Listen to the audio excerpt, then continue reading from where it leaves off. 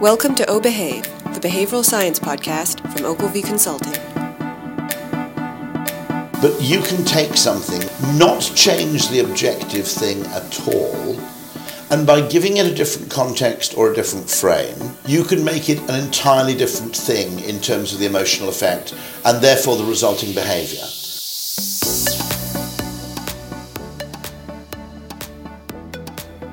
Hello nudgers, welcome to O Behave. I'm Mike Hughes and I'm with Ella Jenkins. Hello EJ, recording remotely again. Hey Mike, how are you doing today? Yeah, alright. Struggling a little bit today, a little bit low energy day, I think. Oh no, what do you think it is? What's up? Well, I don't know, just feeling like I'm lacking in motivation today. Motivation. Well, funny you should say that, because today, coming up on the podcast, we have an interview with Robert West, who's actually an expert in motivation. Amazing. And so you know Robert from way back. He used to be your lecturer, is that right? Yeah, he did. He was actually. So when I was at university studying psychology, Robert West was a lecturer teaching us behaviour change. Wow. And people may recognise him because he's been on TV a lot. He's been on BBC News a lot recently, talking about motivation in lockdown. So just a warning, so this was recorded pre-lockdown, when we could actually see the whites of people's eyes. We went to visit Robert, and it's a really fascinating interview, really wide-ranging, talk about motivation. The one thing that I kind of took away from it was when we talked about what doesn't motivate people. And he said when people don't feel like they have a sense of control, which I thought was really interesting for us. Yeah, definitely. I think having that sense of choice, or almost just being able to have some, as you say, sense of control over your own actions, can be a really influential factor in whether you want to do something or not. Yeah, amazing. So yeah, the Robert's work as well. I mean, he looked at the original COM-B work. Is that right? Yeah, he did. So he was part of the team at the UCL Centre for Behaviour Change who designed the COM-B model. Wow. So he really is an expert in this field, and yeah, it was a fantastic chat we had. Yeah, amazing to meet him as well. Seems we use COM-B more or less every day in our work. So the COM-B model is a framework for behaviour change, capability, motivation, and opportunity. And Robert helped devise that framework, which is used in health now. How to get people to do more healthy behaviours. So a fascinating chat and an absolute pleasure to meet him. Yeah, absolutely. Should we give it a listen? Okay. Yeah, let's cut to the audio. And finally, just to say, please do keep on sending in your suggestions for increasing the diversity of the speakers that we have on O Behave. How do we make our speaker list as interesting, as diverse as possible? And especially even more so now as we're starting to look to book for Nudgedoc 2021. Okay. Thank you so much, Ella. Should we cut to the audio? Let's do it. Hello, Robert. Thanks so much for talking to us today. So your work is focused on motivation. Why motivation? Motivation lies at the heart of behaviour and the sort of problems that we face in society. So it's one of a number of components that obviously go up to make up behaviour, of which capability and opportunity are the two other key sort of categories. But motivation is kind of like the funnel through which this all ends up influencing our behaviour. So it's a fascinating topic. And when I was an undergraduate at UCL, it was actually taught as a topic, motivation. Nowadays you don't see it taught as a topic so much in psychology, but it was taught as a topic, and we studied a whole range of things from motivation in animal behaviour, as we like to call it in those days, although obviously we are animals ourselves, which covered things like drives, imprinting, operant conditioning, classical conditioning, that sort of thing, and then all the way up to decision making. And the thing I think that's always fascinated me about it is that motivation covers all of those things, but how do you put them together into a single framework that you can then use to influence behaviour? Yeah, definitely. How do you understand the complexities of all that motivation is? Yeah, absolutely. So you've beginning to write a series of books, the first of which is Energize. I've finished it recently and it was really fantastic. What made you decide to write these books on motivation? I think that I had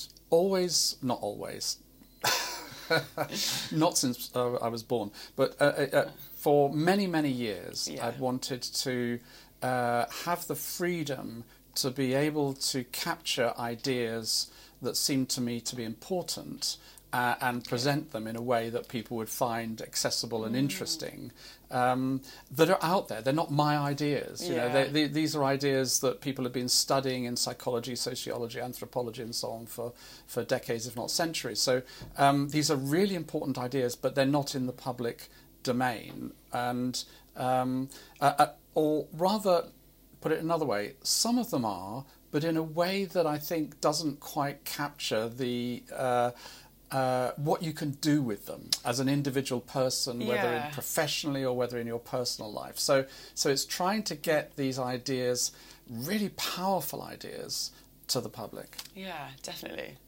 So do you find that the things you've discussed in your book you can actually apply in your daily life? I do apply them. You do, yeah.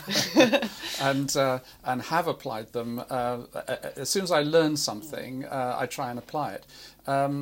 To give you an example, my kids will tell you, when bringing up my children, I'm conscious of a number of basic principles of behavioural science and behavioural change and motivation. I tried, at least as best I could, to apply those in relation to certain things. Okay. Now, one of them, for example, is to understand that we have a constitutional difference between you and me and different people in how well we learn from reward versus punishment. Yeah. So if you're someone who learns well from reward and badly from punishment, then unfortunately there is a bit of a tendency as you develop to do things that you find rewarding, even though society and your parents and people are punishing you for it, you're not learning.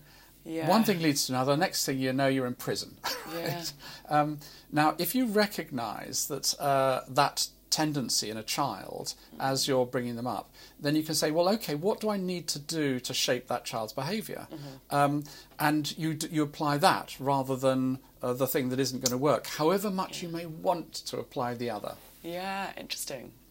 Yeah, I really enjoyed that chapter on punishment, and particularly around the concept of blame and how blame is potentially more satisfying for the person giving the blame as opposed to it doesn't really lead to effective behaviour change.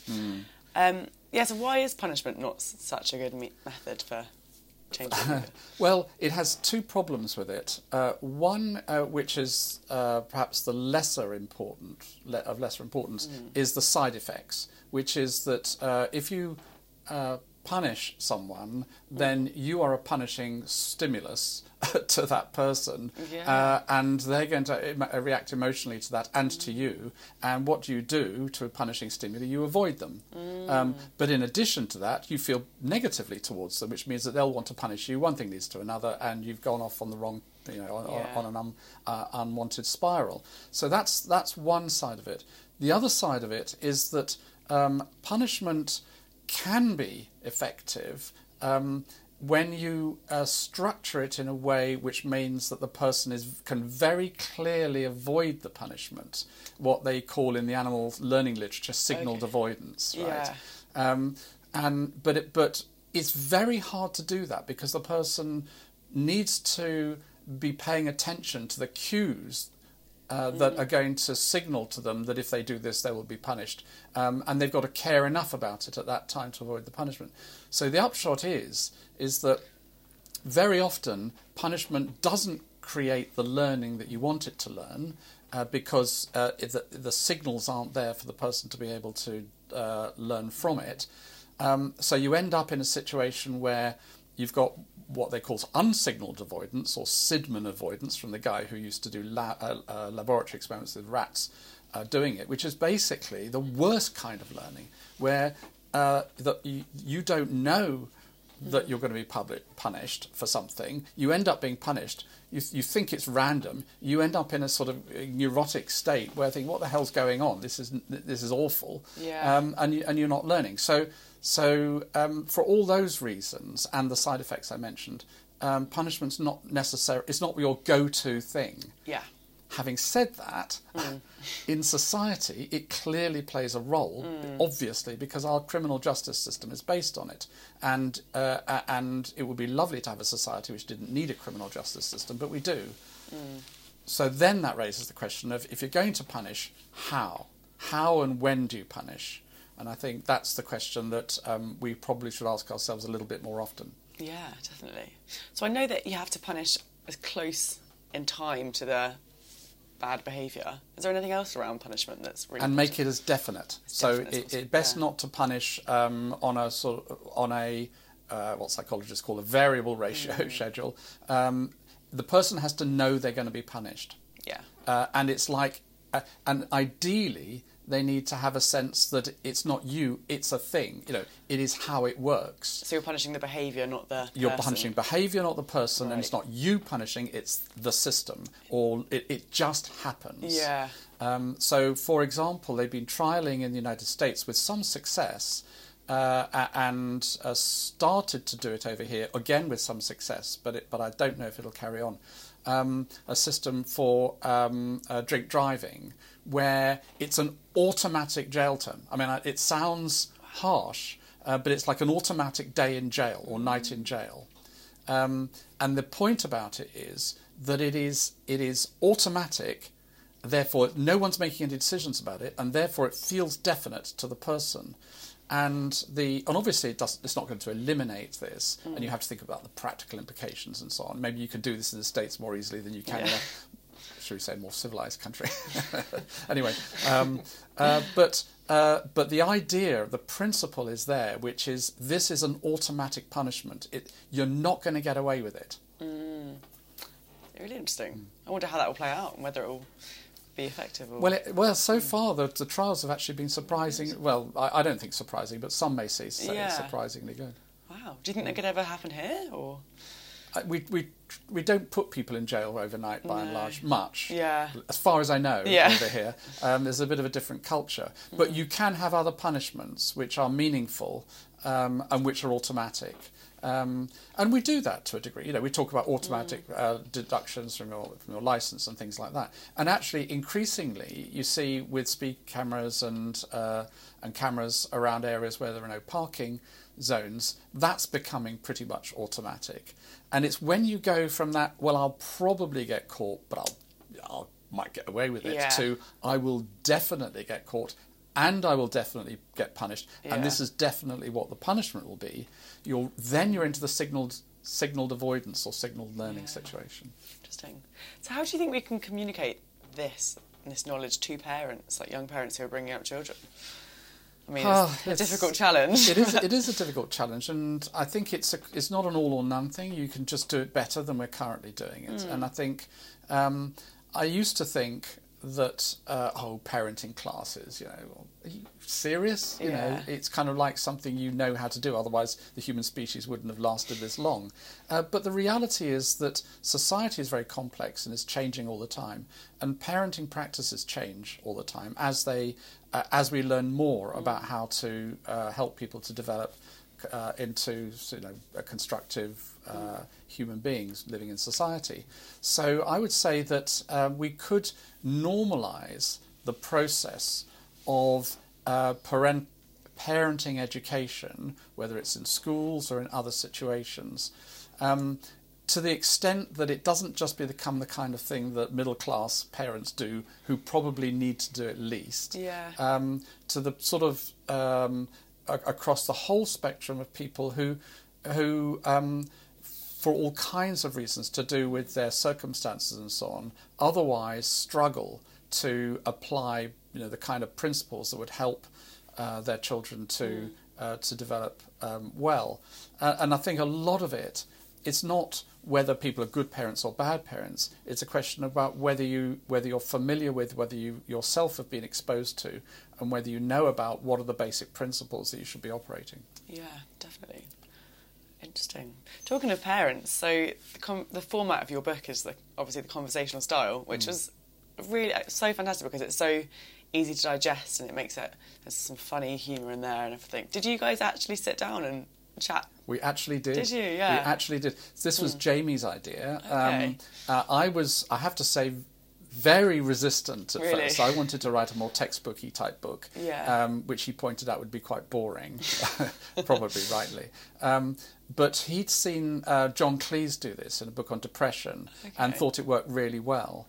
And I think, so I was one round to the idea, not least because once we started to do it, what I realised is with a subject like motivation and a lot of things that we talk about in behaviour change, people come to it with their own ideas. It's not like a textbook on biochemistry where you have to learn stuff that you didn't know anything about. Yeah. But you already have ideas. So when I talk about motivation, everyone's got ideas about what motivation is. And so what that means is that you're having to sort of work with a canvas that already has been painted on. Yeah. And what Jamie can do as the sort of interlocutor is represent the reader and tell me about what that canvas is. So when I'm saying something like, intrinsic motivation is X, whatever I want to say that it is, and he goes, well, but what do you mean by that? Or I've heard this. Yeah. So it allows, through a dialogue, a process of helping the reader to adjust to this somewhat different way of thinking. Yeah, and I think you can come back to points you've mentioned earlier, which is quite a nice way to remind the reader of things they've already learned. Yeah, really, I think it works really, really well.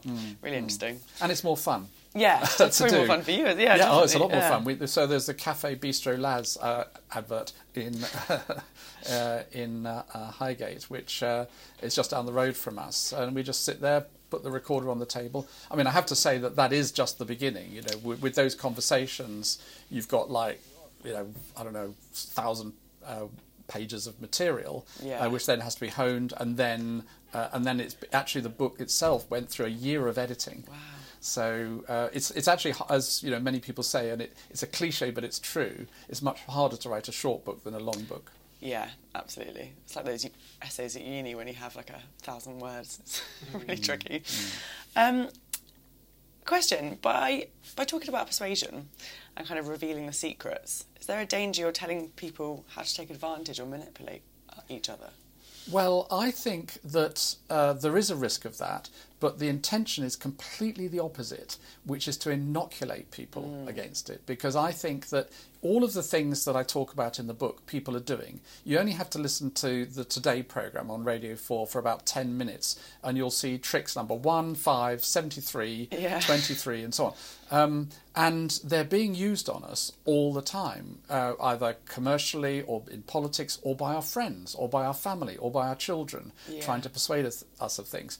And so what I want to try to do with this is to help people to understand how those tricks work, so that we can defend ourselves against them, and as well as to, when we are trying to communicate something, to be aware that if what we're trying to do is to communicate something which we genuinely believe and we are honestly trying to convey a particular message, we can do it more effectively. Definitely, yeah. Another interesting thing, which we've been noticing, is that a lot of, talking about your smoking work, there's been a lot of stories recently in the news about the potential dangers of vaping and e-cigarettes and kind of other stop-smoking devices. What's your opinion on that? Well, so my main opinion on it is that this is an area where truth, unfortunately, has been subjugated to people's preconceptions and their emotional reactions to things. And this is true on both sides of the debate. And And I don't mean that in a critical way of the people concerned, because the reason why that is the case is because people care passionately about it. So on the one hand, you've got people in the field of public health who care passionately about public health and who see the tobacco industry as the devil, with some justification in many cases, and who identify e-cigarettes with the tobacco industry and with all of the sort of dirty tricks that the tobacco industry got up to. So they see e-cigarettes as a Trojan horse, which can undermine the work that we've managed to achieve, the progress we've managed to achieve in tobacco control in countries like the UK and the US and so on. So that's their prior, that's their expectation. On the other hand, you have people who also care passionately. Very often, if you look at people who are most passionate about e-cigarettes, they themselves stopped smoking with the aid of an e-cigarette, and they find it appalling that the health fascists, as they would see it on the other side, are denying the population this life-saving intervention. So those are the two priors, and I think our role as behavioural scientists is to do the science, which can help inform that debate.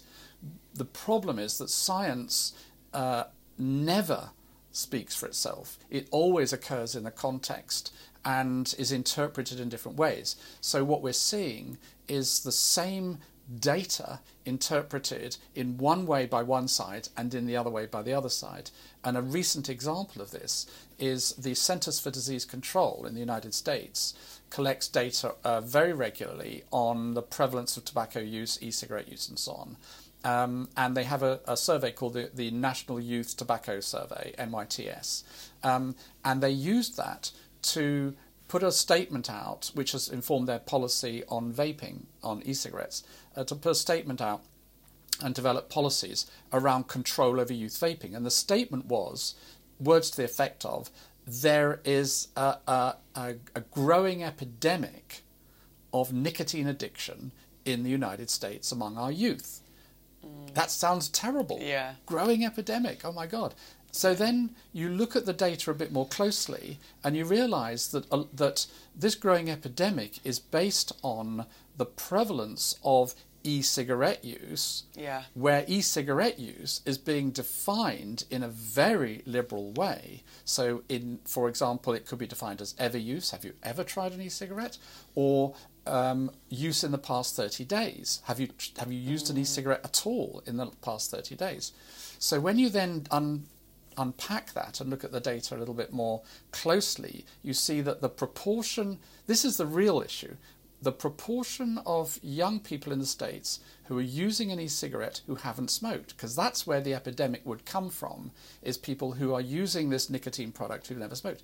And what's more, they're using it on a regular basis and they're addicted. Oh yes, it's an epidemic of nicotine addiction. And then you look at the figures and they're much, much lower. Yeah. And so it's the same data, different interpretation, different policies. Yeah, definitely. It's a tricky subject, isn't it? I think anything that's going to be effective in reducing the amount of people smoking does sound like a great idea. It does sound like a great idea. I think we have to recognise that e-cigarettes are not without harm, and we don't know everything that we're going to need to know about the potential dangers. But at the same time, when data does come in, you have to pay attention to it and revise your opinion accordingly. Yeah. So I certainly have revised my opinion about e-cigarettes, because coming from a sort of basic sort of psychopharmacology background in my early career, I would have thought that if you could offer someone that gave them nicotine just as effectively as a cigarette, but was far less likely to kill them, everyone would go, "I'll do that. Yeah, I don't need to smoke. Why would I do that?" So, but they didn't, and they haven't. And so the effectiveness of e-cigarettes in helping people to stop smoking is not that much greater than our existing licensed products. Quite similar to our existing. Why? So this has led me to sort of question, I think, that sort of rather simplistic psychopharmacological model of smoking. I think, well, what else is going on? And it's certainly, from a scientific point of view, challenging and interesting. But, it's an example of how if something doesn't fit a model, then, look at the model rather than the data. Yeah, absolutely, yeah. What was it that sparked your interest in the field of smoking particularly? What sparked my interest in it was getting a job 15-minute cycle ride from where I lived. So I don't like long commutes. That's a great answer. So what happened was I'd finished my PhD. Actually, I hadn't quite finished it, but I wanted a job anyway. And I lived in Balham, and I was looking for a job that was going to be close by, and a job came up at the Institute of Psychiatry. I really couldn't care less about smoking. I stopped smoking a few years earlier, and it wasn't something that particularly interested me. But I went for the job because it was near, cycling distance. And the thing about smoking as a research area is it's quite addictive because it's such a microcosm of human behaviour. To understand it, you need to understand cell biology, you need to understand the role of nicotine on acetylcholine receptors, all the way up to understanding the sort of sociology and the culture and the political science of it. So it just gives you everything. And even better than that, people care about it because lives are at risk. Yeah, and it's a controversial subject, which is always more interesting to study, isn't it? So.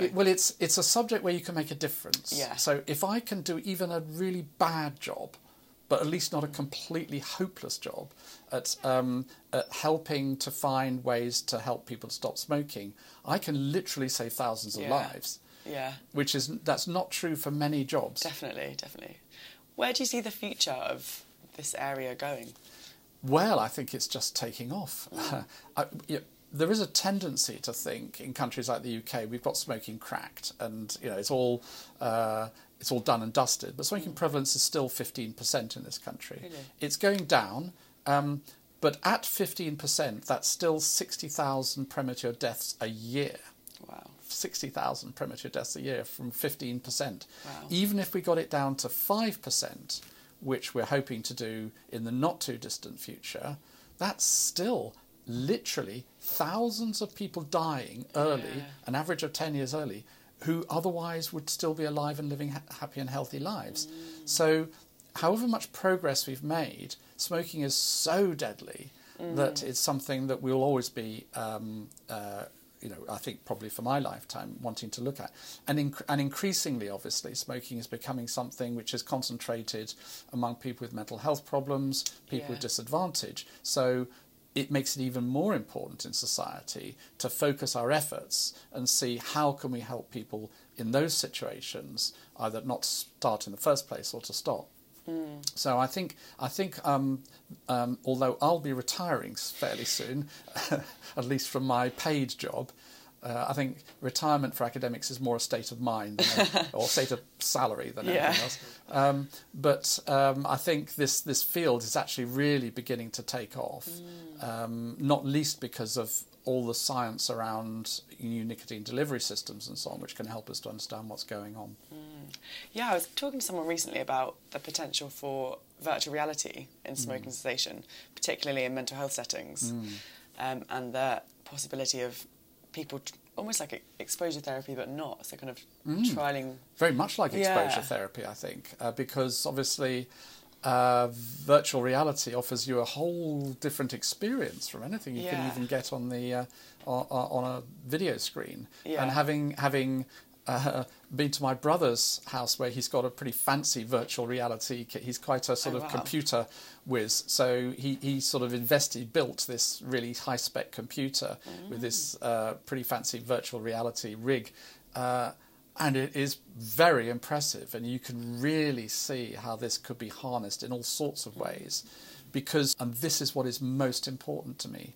So to me, identity is like the H-bomb of behaviour change in two ways. One is, if you can harness that energy, you've got very powerful behaviour change tools. Fortunately, for most of us, like the H-bomb, it's incredibly hard to build a good one or a working one. So one of the ways in which, rather than shaping people's identity, you can use identity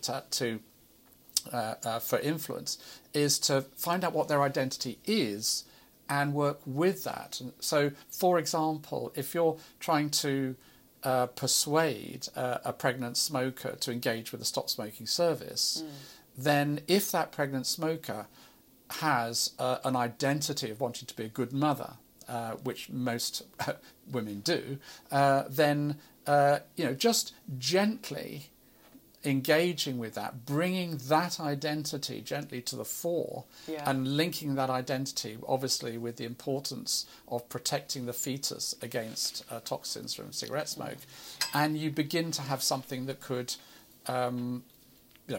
actually make a difference in terms of that persuasion. Yeah, really interesting. So what do we do if our sense of identity doesn't align with the intended behaviour change? Well, we do have techniques as humans for making ourselves feel better about things that we do. And so let's say I have an identity as a good person. I'm a good person. I look after people, I give to charity and things like that. But I find an opportunity to fiddle my taxes, let's say.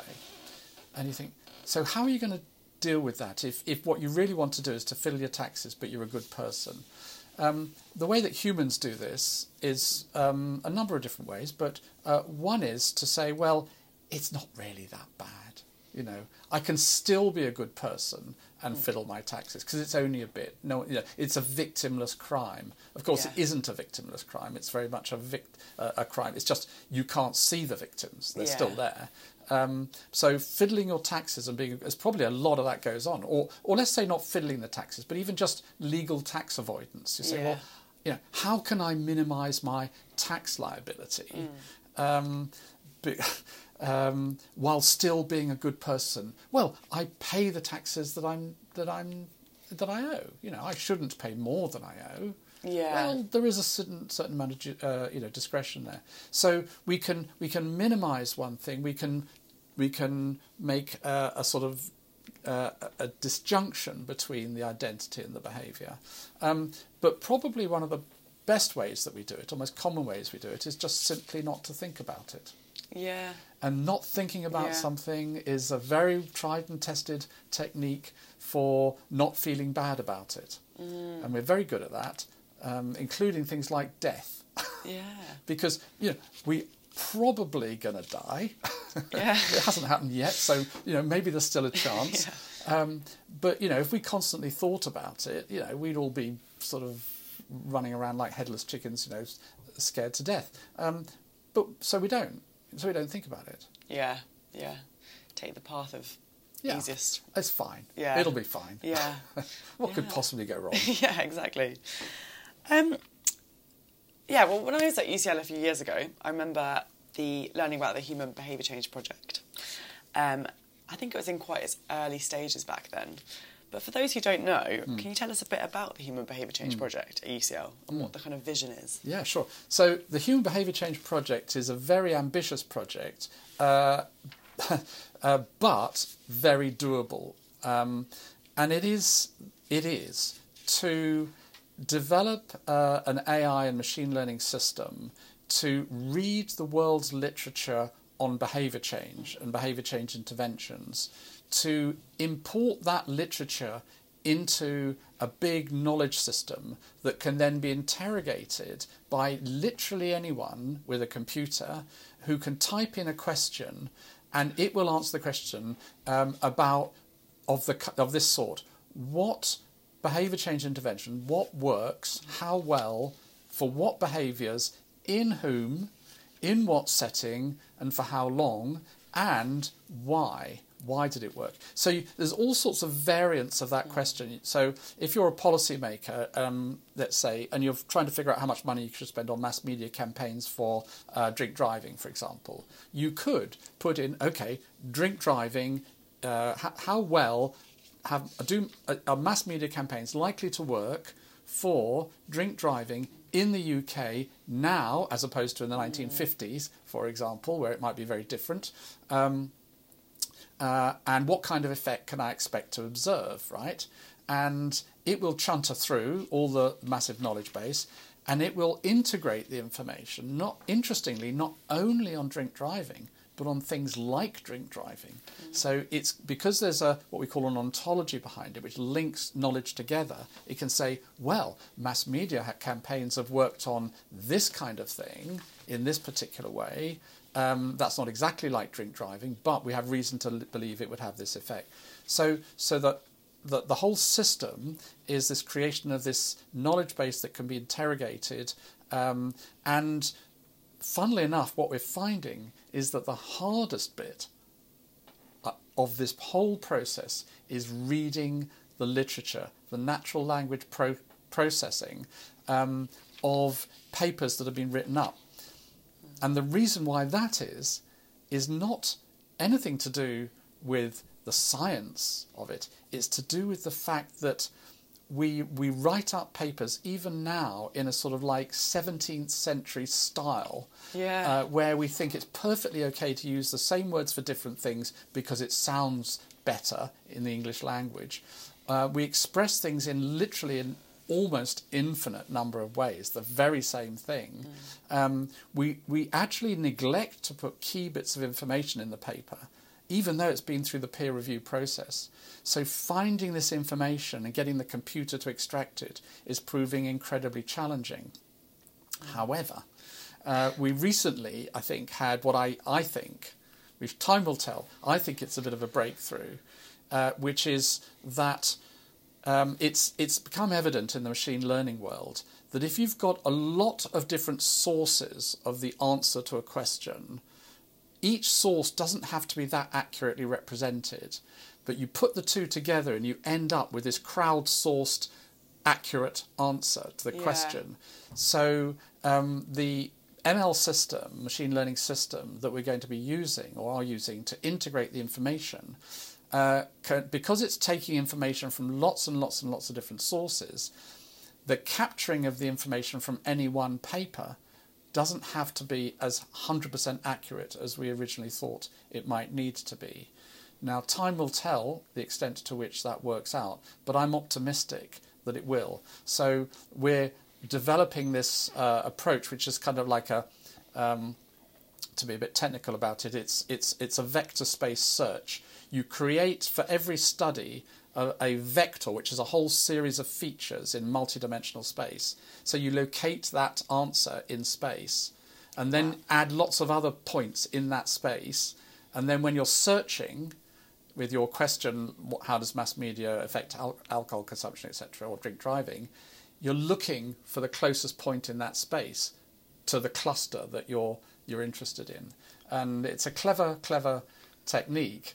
And if it works, which I think it will be pretty cool. Wow, that is absolutely fascinating, isn't it? And we'll all be out of it. And actually, we will.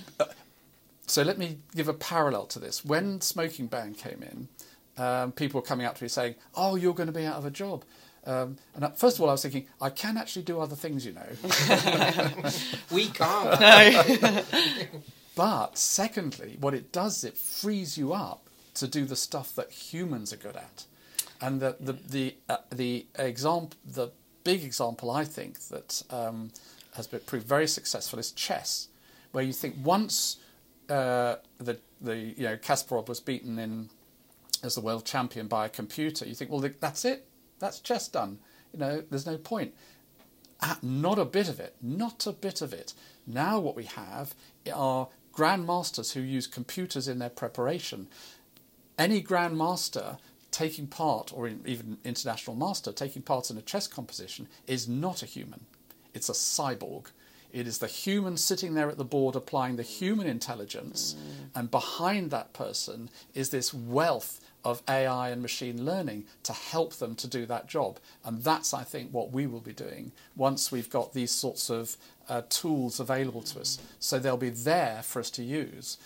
Rather like, banks now have computers to keep track of your bank account. We don't need someone with a quill and an ink to keep your ledger. Yeah, hugely exciting as well. Yeah. Have you got any expected date that it will be ready, or? It's still very early days, and to be honest, I think the only limiting factor is getting and harnessing the resources to do it. With the resources of DeepMind or the big players in this field, one could do it relatively quickly.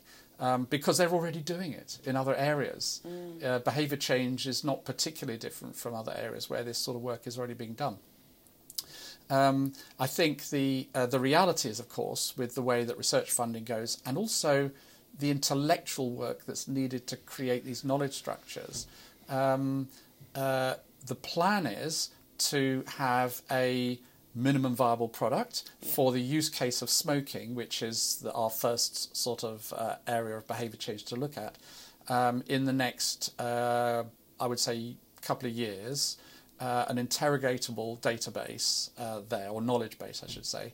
But at the same time, what we're trying to do is to extend this into other areas, such as physical activity and eating and so on, because the purpose of the thing is to be able to expand it into any area of behaviour change. You talked about identity being a huge factor in motivation. How much is choice a factor in motivation? Choice is a huge factor as well. And of course, these things cut across each other. So if you think of identity as part of the engine of motivation, choice is much more like the helm of motivation. So if you think of motivation as all those brain and mental processes that energize and direct behavior, then what you're talking about is that identity is giving you the driving force and the emotional connectivity that makes you want and need to do things. And then that gets implemented in many situations by people making a choice.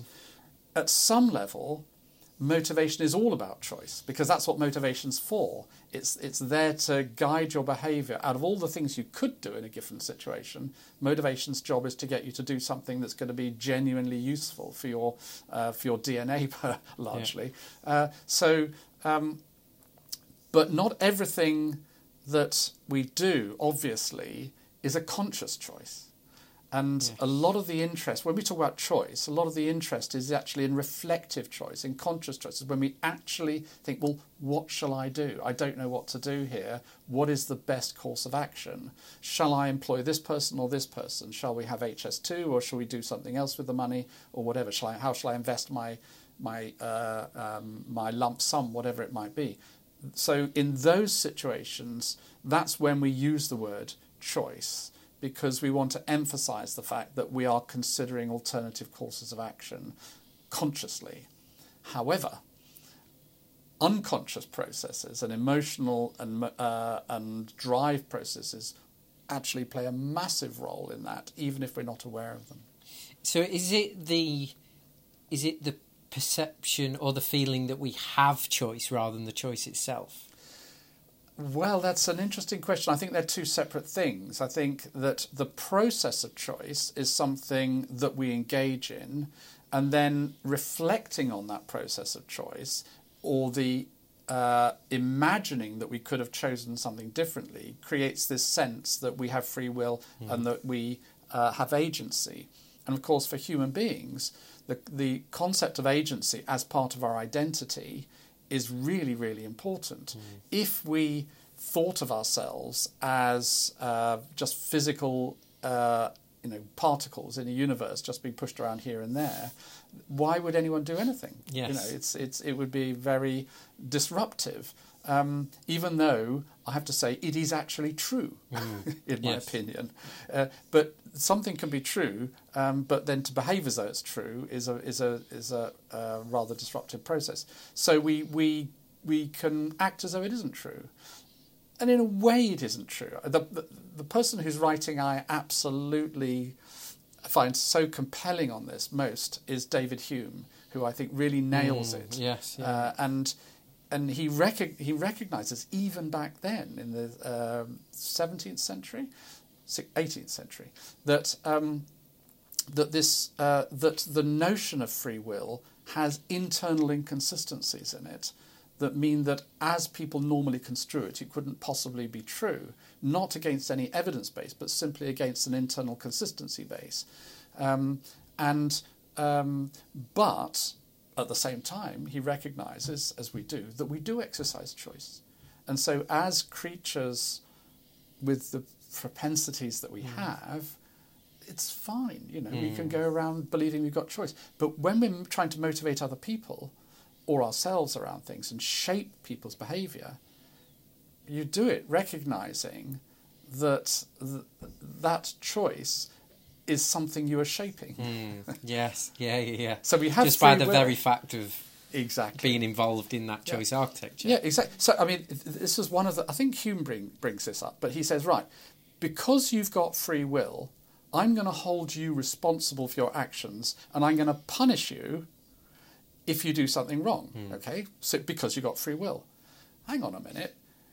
By punishing you, I'm assuming that my punishment is influencing your behaviour, and therefore I am controlling your behaviour through something which actually undermines the very principle of free will, which I started with. Yeah. So there it is. Yeah, like as soon as something is observed, you kind of change the setup of that. It's like it's the sort of scientific equivalent of the jury will disregard that comment. Yes, yeah. I don't think they will. Earlier, when you talked about smoking, you touched on motivations of smokers, and it just made me think of the more intrinsic motivations. People under more stressful situations or who've had stress in early life might look to do more risky behaviours. And do we have to, when we're looking at motivations in that kind of context, do we have to apply different lenses or understand it a little bit differently?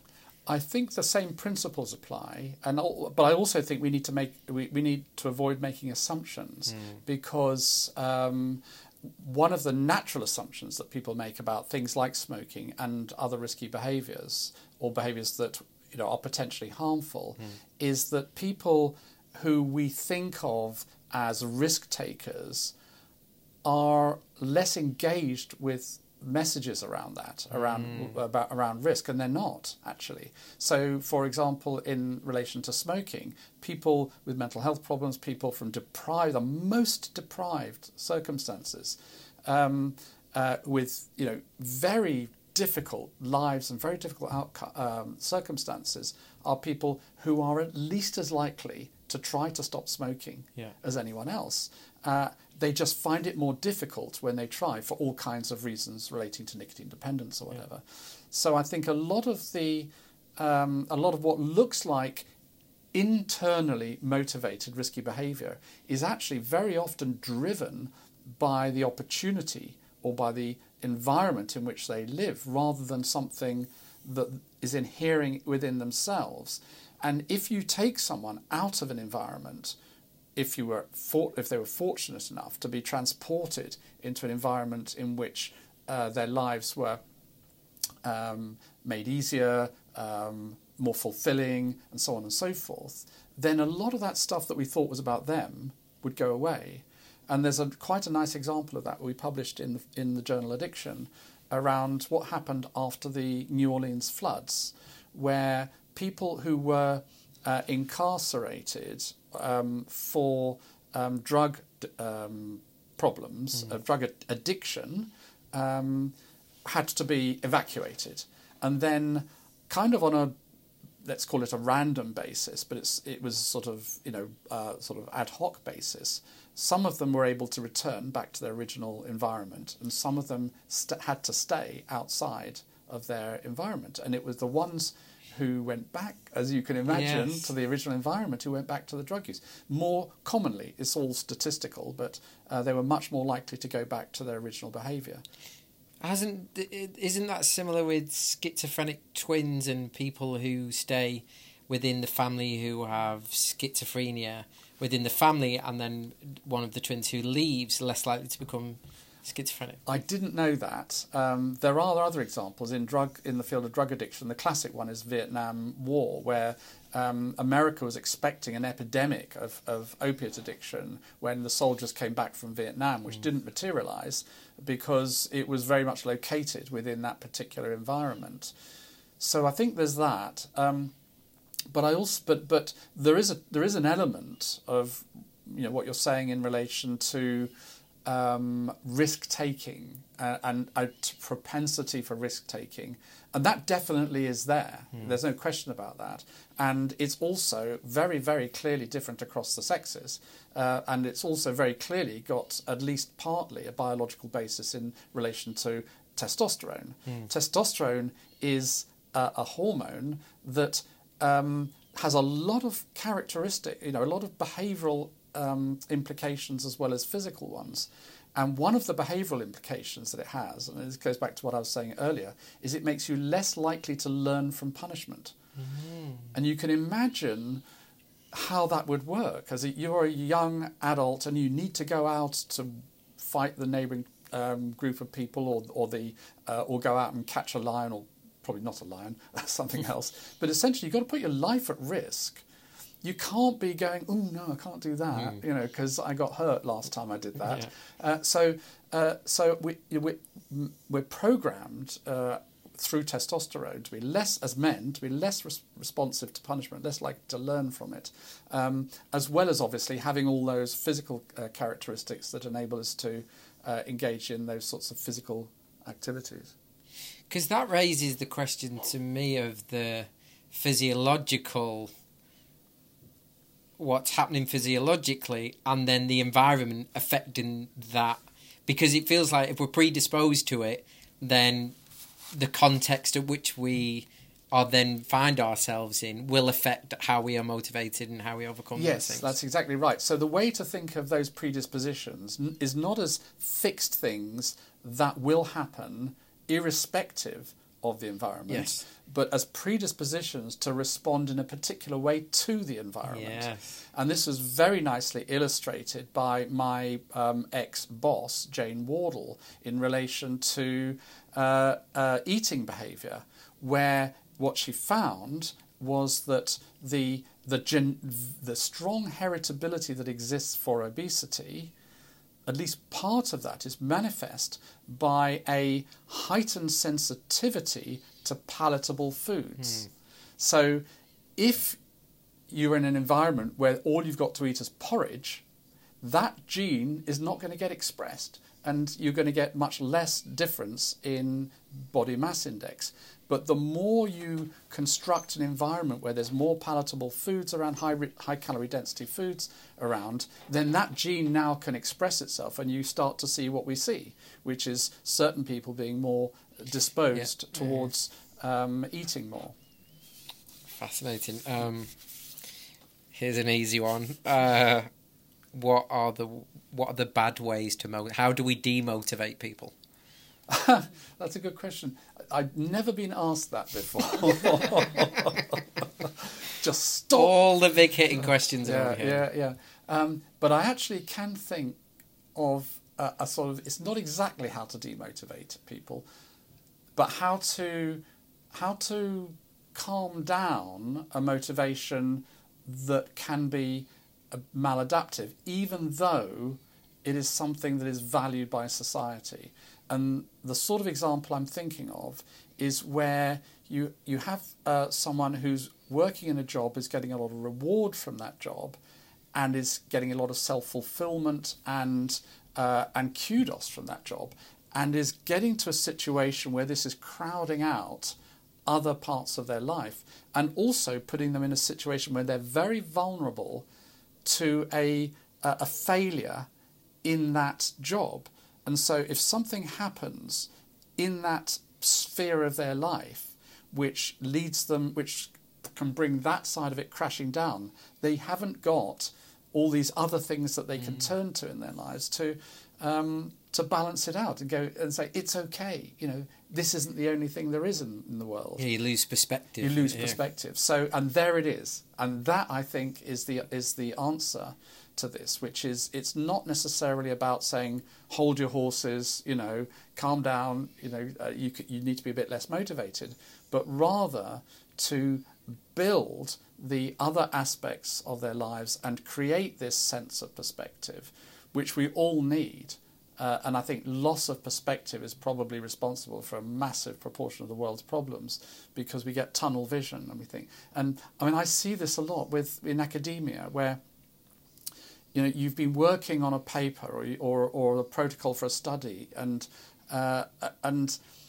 you think this is the most important thing in the world, and you're working till 3:00 in the morning, and you get really caught up in it. Things become less important. Yeah, and then the paper gets rejected, as most papers are in academia. You have to get used to rejection, and it's a bit disappointing, to say the least.